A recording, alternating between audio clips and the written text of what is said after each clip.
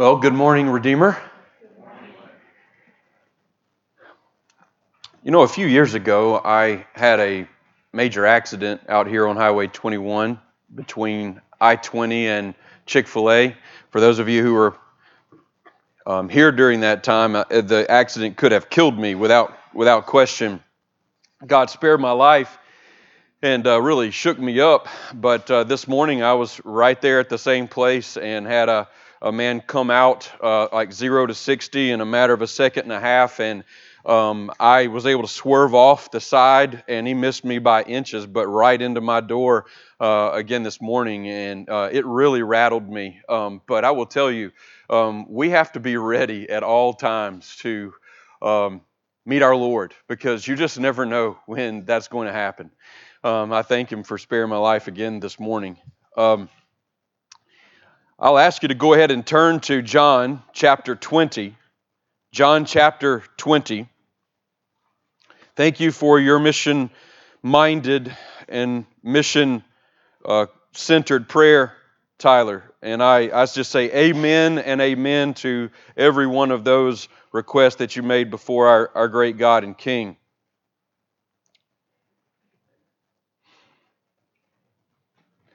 The God whom we worship is a sending God. He sent Moses to Egypt to deliver the people of Israel out of bondage and slavery and out of capture into a place of freedom and liberty. He sent Joshua after that to lead those same people out of the wilderness and into the promised land. He sent David to the battlefield to fight for His glory when nobody else would. He sent Nathan to David to rebuke and to restore him after the debacle with Bathsheba and Uriah. He sent Nehemiah to rebuild and restore Jerusalem and its walls for worship and adoration and praise. He sent Isaiah to preach righteousness and judgment and salvation and repentance to the people of God. He sent Jonah to preach judgment and repentance and salvation to Nineveh. And this is not to mention His sending of Joseph and Elijah and Elisha and Ezekiel and Jeremiah and a host of others who were to represent God on a sending mission to speak for Him and to declare the way of salvation. Our God is a sending God. And the pinnacle of His sending was the incarnational ministry of Jesus Christ. God the Father sent God the Son. And in sending Him, He is born of a virgin. And when He is born in that barn on that evening, all of those folks who came, those specific shepherds and those folks who came to celebrate Him, that they were saying things like, He has come to seek and to save the lost.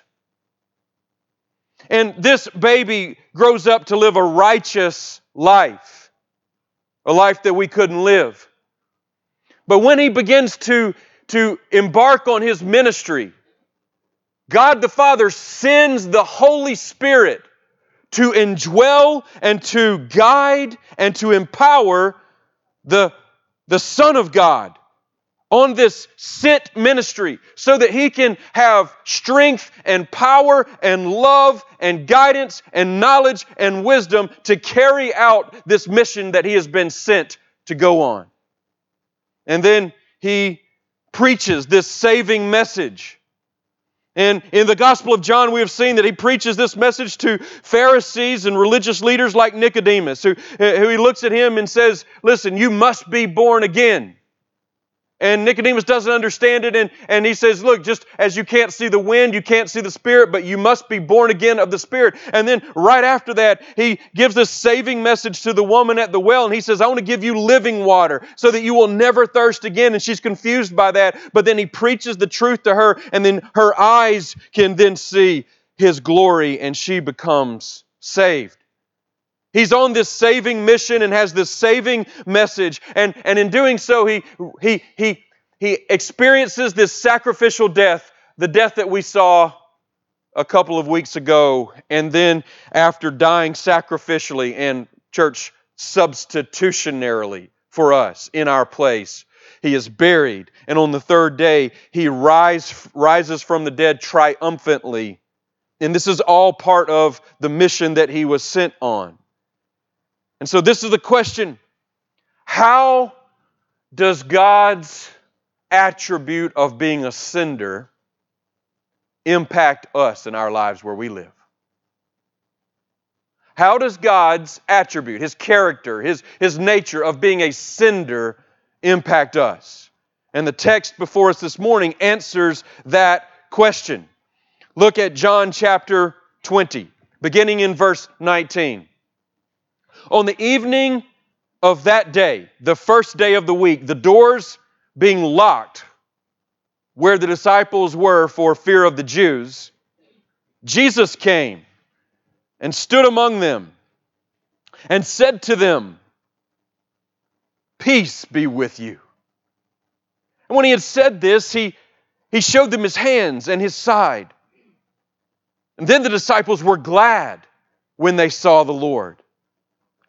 Jesus said to them again, "Peace be with you. As the Father has sent me, even so I am sending you." And when He had said this, He breathed on them and said to them, "Receive the Holy Spirit. If you forgive the sins of any, they are forgiven them. If you withhold forgiveness from any, it is withheld." I want to walk through this text that is obviously simple and fairly brief relative to the passages of Scripture that we have been studying each Sunday in our study of the Gospel of John. And I want us to see 6 aspects of this scene that we need to understand about our Savior and then ultimately about ourselves. And so if you'll look down, I want you first to see the hiding. The hiding. On the evening of that day, the first day of the week, the doors being locked where the disciples were for fear of the Jews. Here they are hiding. Doors locked. In those days, you had big bolts that covered over doors, and that's exactly what happened. The doors are bolted in this place where the 10 disciples are. We don't know exactly where they are, but it's possibly the upper room. It's possibly their home away from home whenever they visit Jerusalem. We don't know, but this is what we do know. We know that outside the Feast of the Unleavened Bread is still happening. We know that people are still partying. People are still enjoying fellowship with one another as they've come from all over the Roman Empire. But here these 10 are hiding, scared. And I think it makes us, at least for a moment, want to look back at the last 72 hours. Think about the last 72 hours in the disciples' life. Thursday night was just a surreal moment. It was surreal because Jesus teaches them much truth about what is about to happen and why it's about to happen and what He's going to accomplish. It's surreal because one of their very own, Judas, has walked out of there and has betrayed Jesus. It is surreal because Peter makes this grandiose statement that I will never deny you, and then no less than 3 or 4 hours later he denies Him 3 times. It is surreal because Jesus has gotten down on His hands and knees and He has gone by disciple by disciple and foot by foot washing their dirty feet. And this is a moment that they just cannot conceive of. And then it is surreal because He establishes with them the Last Supper, the communion celebration. And He says, "This is my body broken for you, and this is my blood that is spilled out for you. It is the new covenant in my blood, and drink it as often as you will in remembrance of me." It has been surreal because Peter has cut off a guy's ear and Jesus has restored it. It's surreal because Jesus utters one word and all of that mob that came after Him falls back on their backs and their heads, and then ultimately they stand up and they still arrest Jesus. It has been surreal in this evening 72 hours ago, and all of that led into all of this other stuff that happened. They flee, they run because they're scared of the same thing happening to them that happened to Jesus. And so even though they pledged their allegiance, they actually had disloyalty. And so Friday morning comes and it is nerve-wracking. They don't know what's going on. They're hearing reports They're trying to hang around to see what's going to happen, but they don't want to risk danger for themselves, so they're listening to what, and they're hearing that Jesus has been unduly judged and unduly brought over to the Romans. They're hearing it's possible that he is going to be scourged, and sure enough, they possibly even hear the cries of Jesus as he's being scourged. And then ultimately Friday afternoon comes and they go up to Golgotha, some of them very close, others of them surely a distance away, and they watch their Savior murdered on the cross. And all of their dreams and hopes and desires and passions and vision for what their life was about to become go away as they feel like this is utter defeat. And who knows how many of them saw the burial, but when Jesus is taken off of the cross and then taken to the tomb that is not too far away, they feel a sense of finality. And church, surely on Saturday morning, there is hopelessness and emptiness and hollowness and numbness and wayward thinking like, what do we do now? And Saturday night comes and they try to go to bed, and Sunday morning early, and then that's what we saw last week. John and Peter and Mary Magdalene go to the tomb. They see that it's empty, so the two men go back to the place where they're staying. Mary actually interacts with Jesus, and she is charged up. She's fired up. My Lord, my Lord. And it's just it's an amazing interaction that happens. And so Sunday, surely they have gotten the report now from Mary. I've seen him. I've touched him. He's risen from the dead. But here they are, church. Here they are still holed up in this room, in this house, doors locked, scared. And this is what we need to realize, and we need to know it not only about the disciples, but about our own selves. But the fear of man is a controlling thing. It is powerful beyond our understanding. And even though we have a report that our Savior and our Messiah and our Lord is risen from the dead, we are still scared to death of what people might do to us or say about us or group us into something. Let us not gloss over the powerful force of the fear of man, because that is exactly what they have as they are hiding among themselves away from all of the Jews that they think are going to take them to the same peril as their Lord. We go from the hiding to the appearing. The appearing. Jesus came and stood among them, and then he says to them, and we're just going to call it the appearing and just meditate for probably less than 1 minute. But look, Jesus comes and Jesus stands. Notice that John doesn't say simply that Jesus came and said to them, but he says he came and stood among them. I think that he's just making the point that Jesus is not hindered. He's not paralyzed. Jesus is not being carted in as if he doesn't have some resurrection body. No, here he is standing firm and tall in their midst as if to say, I'm here. So here he is, he appears to them. Who knows what they're thinking at this moment, but let's go from the appearing to the greeting. The greeting. Peace be with you. Now, let's just stop for a moment and ask the question, what would we expect the first words that Jesus may utter to the disciples who have all forsaken him less than 2.5 days prior to this?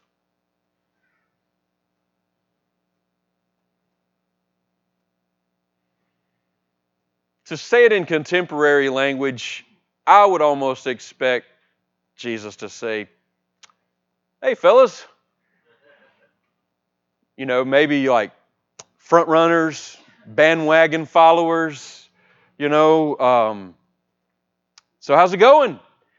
Just some type of sarcastic remark to say, told you. But that's not what he says. Instead of rebuke, instead of sarcasm, instead of correction, Instead of some statement that is going to bring this significant amount of guilt that they're already owning upon themselves, the Savior actually comes with the most gracious, compassionate, loving, soothing, comforting greeting He could possibly give. Shalom. Shalom. Peace. And this is not just yes, peace was an ordinary greeting, but in this sense, this is a grandiose, theological, personal, corporate, magnificent greeting that Jesus gives. And we know it because He repeats it here in just a moment. He says it twice. Peace be to you. Peace be with you. And so we need to ask the question, what is this peace? Listen, peace on a personal level is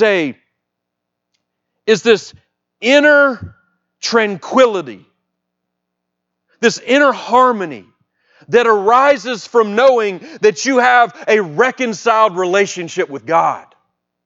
That's what peace is on a personal level. It is, by some definitions, it is the heart's calm after Calvary's storm. It is a sense of favor, the favor of God resting on your heart and on your soul. That's what peace is on a personal level. But on a corporate level, which is really the way Jesus is describing this here or wishing it for them, it is a total well-being, a prosperity, a security that's rooted in God's presence among His people. You cannot have shalom, you cannot have peace unless God's presence is with you and His favor is on you and His power is in you. And Jesus comes and He's saying exactly that. Here I am, the Son of God, God the Son, who has accomplished everything that is necessary for you to have peace with God and reconciliation. So my presence is on you, my presence is in you, my provision is on you. You can now have peace, shalom, wholeness, tranquility, harmony, not only with your God, but with each other. Peace to you, He says. That's the greeting. And there is no peace apart from Christ. But with peace, with Christ, there is total and abiding, consistent peace in your heart, in your soul, and in your mind. That moves us from the greeting to the revealing. It says when he said this, He showed them His hands and His side.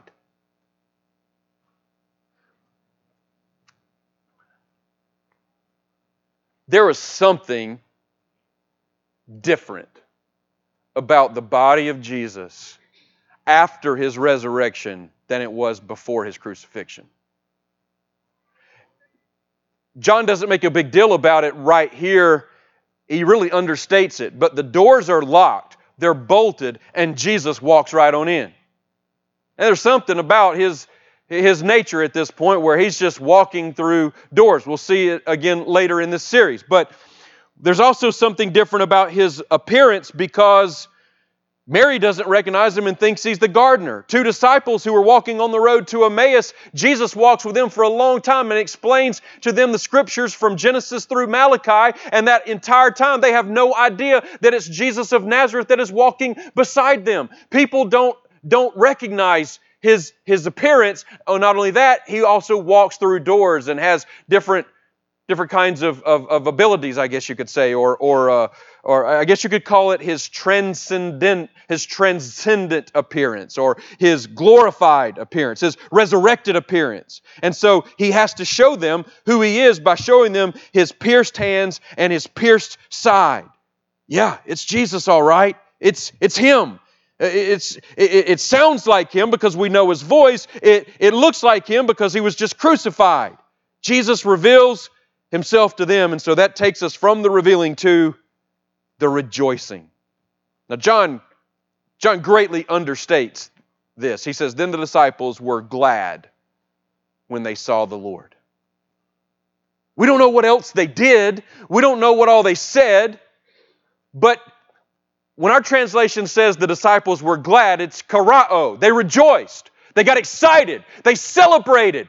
This, in fact, is Jesus. We were We were hollowed. We were numb. We were downcast. We were depressed. We were struggling. We were visionless. We were hopeless. We didn't know what to do. But in fact, this is our Savior, come back from the dead, risen. He's defeated death. He's defeated darkness. He's defeated hell. He's defeating sin. He has come to us. We see Him. We touch Him. He's amazing. Our life is changed now. This changes everything for us. And so they celebrate from within their hearts, and then certainly they get really excited together as a group of disciples. They rejoice at the resurrection of their Lord.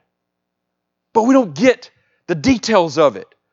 That's not what John is concerned with expressing to us, church. What John is concerned to expressing to us is the reason why Jesus has appeared to them. Is it to give them peace? Absolutely. And that peace that they are to possess, that inner tranquility of their heart and soul, that their Savior is risen from the dead, that understanding and embracing of the fact that I have a Savior who has conquered every single obstacle that I needed to have reconciliation with God and peace in my own heart for all eternity, all that's for a reason. And John gets to that reason. This is John's version of the Great Commission. So we have the sending, and this is the last portion of the text. We've had the hiding, the appearing, the greeting, the revealing, and the rejoicing, and now we've got the sending. Jesus said to them again, "Peace be with you. As the Father has sent me, even so I am sending you." This is the mission. As the Father has sent me, even so I am sending you. As the Father has sent me, even so I am sending you. As the Father has sent me, even so I am sending you. I'm a sent one. I have lived my life, and I have preached my message, and I have accomplished my work. And now I'm about to ascend back to the Father's presence. But just as my Father sent me, I am sending you. In other words, your life and your mission is to be an extension of my life and my mission.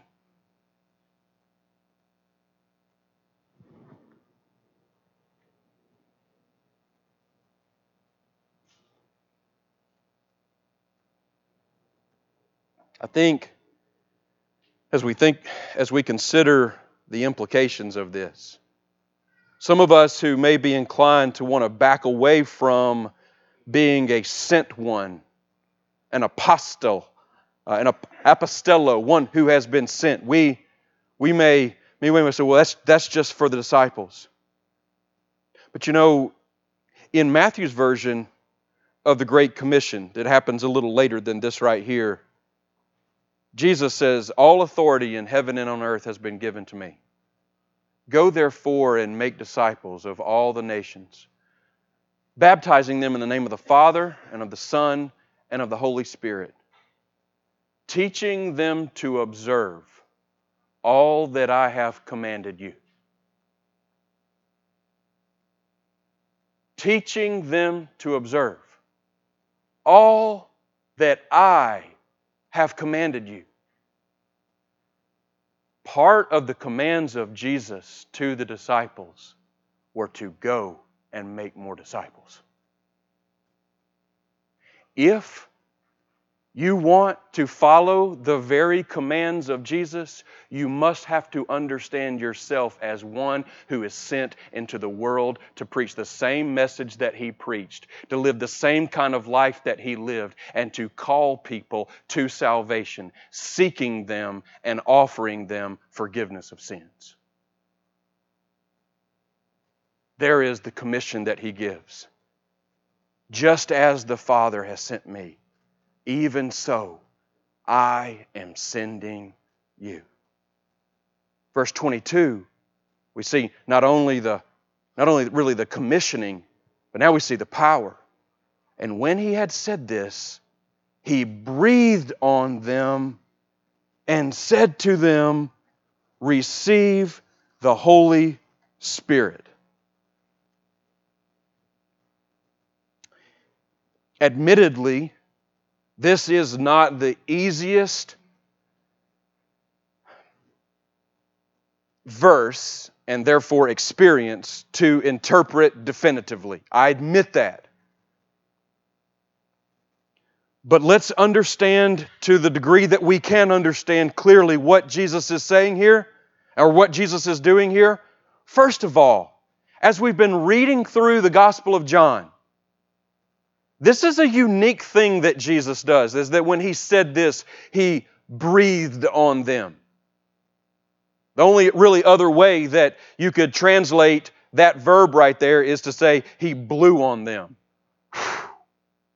Look it up in the lexicon. It means to breathe or to blow.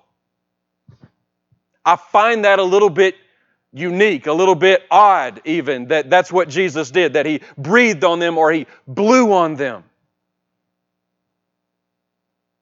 But I do know this, is that whenever this kind of language is used in Scripture, especially of God, it is indicative of creative power. It's indicative of what a sovereign does in order to create and to start and to initiate. Genesis chapter 2, verse 7. God breathed into that man the very life of that man. Ezekiel 18. The breath of God is to go forth into the valley of dry bones, and those dry bones will live.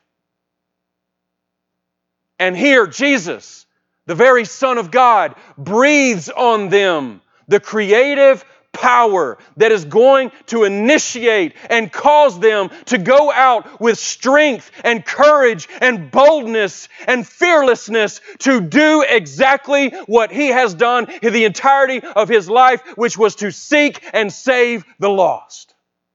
So He breathed on them, and then He says, receive the Holy Spirit. Take in the Holy Spirit. Absorb the Holy Spirit. Now this is where it gets a little bit kind of tricky or hard to understand exactly what happened at that point. Because when we put our good Bible study glasses on, do we see that John says they actually received the Holy Spirit?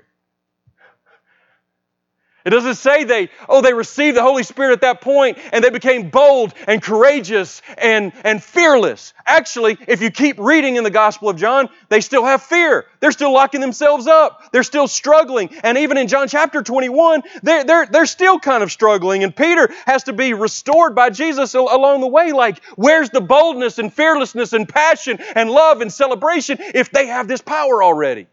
That's just the stuff that I'm asking this week when I'm studying this passage.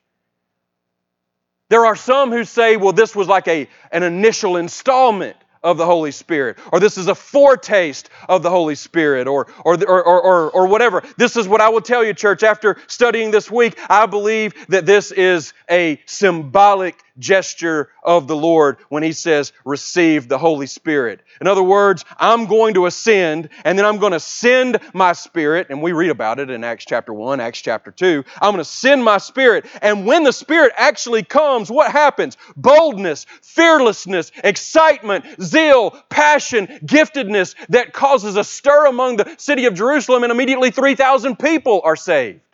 So, I believe that this is a symbolic statement of the Lord Jesus that says, when the Holy Spirit comes, you receive Him and you go out as a sent one, just as I was a sent one, and you have the power that I have, and you have the message that I have, and you have the boldness that I have, because you have the same Spirit that I have. So, you've got the commissioning, and then you've got the power, and then finally, you've got the message. He says, if you forgive the sins of any, they are forgiven them. If you withhold forgiveness from any, it is withheld. And people have been stumped by this statement of Jesus for so many centuries. And entire religious organizations have led millions of people to error because of statements like this. They use it and manipulate it to say things like, they alone have power to forgive sins. Listen, this passage is not complicated. This passage is not even remotely complex.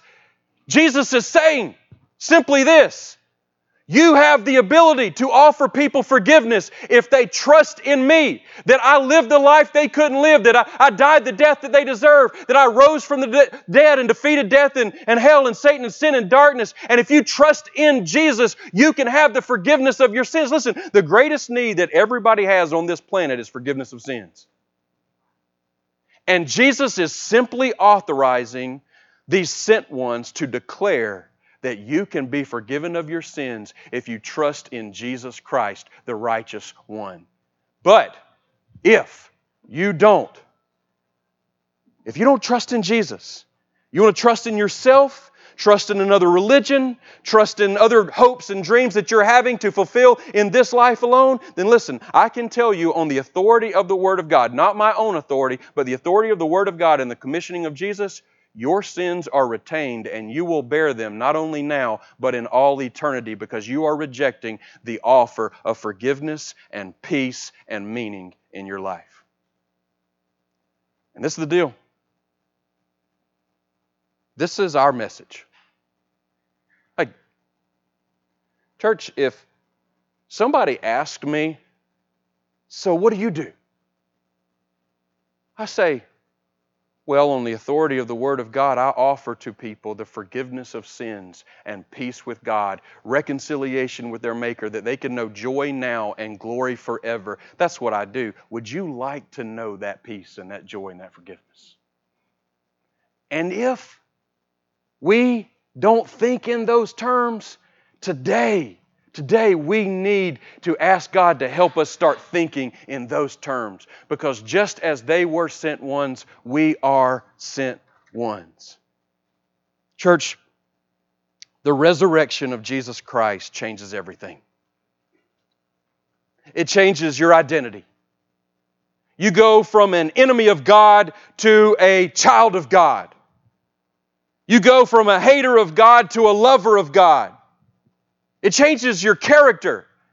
You are totally depraved and can't do anything but sin, but now you're totally in the family of God. You belong to Him with a new heart, and now you can live for His glory and praise, and you can enjoy Him and worship Him now and forevermore. It changes your family.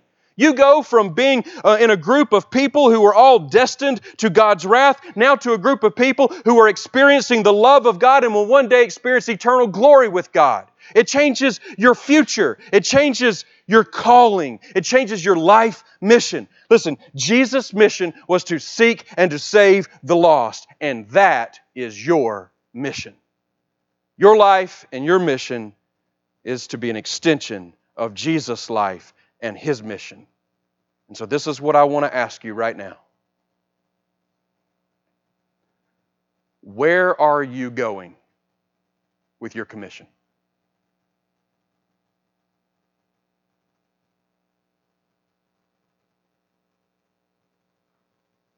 Where are you going? Where is God sending you?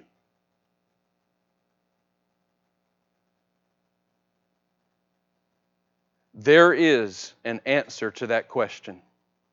If you don't know it, your mission this week is to pray and to ask God where your mission is, so that you can fulfill God's calling on your life, which is to be a sent one. Don't neglect your primary calling. Let's pray. Father, thank you for this opportunity to see the Great Commission in the Gospel of John. And we pray that you would send each one of us to the people that need Jesus, and that we will proclaim to them that there is life and celebration and joy in the Savior and His work on our behalf. Help us to be bold, courageous, and fearless. We pray it in the risen Savior's name, Jesus. Amen.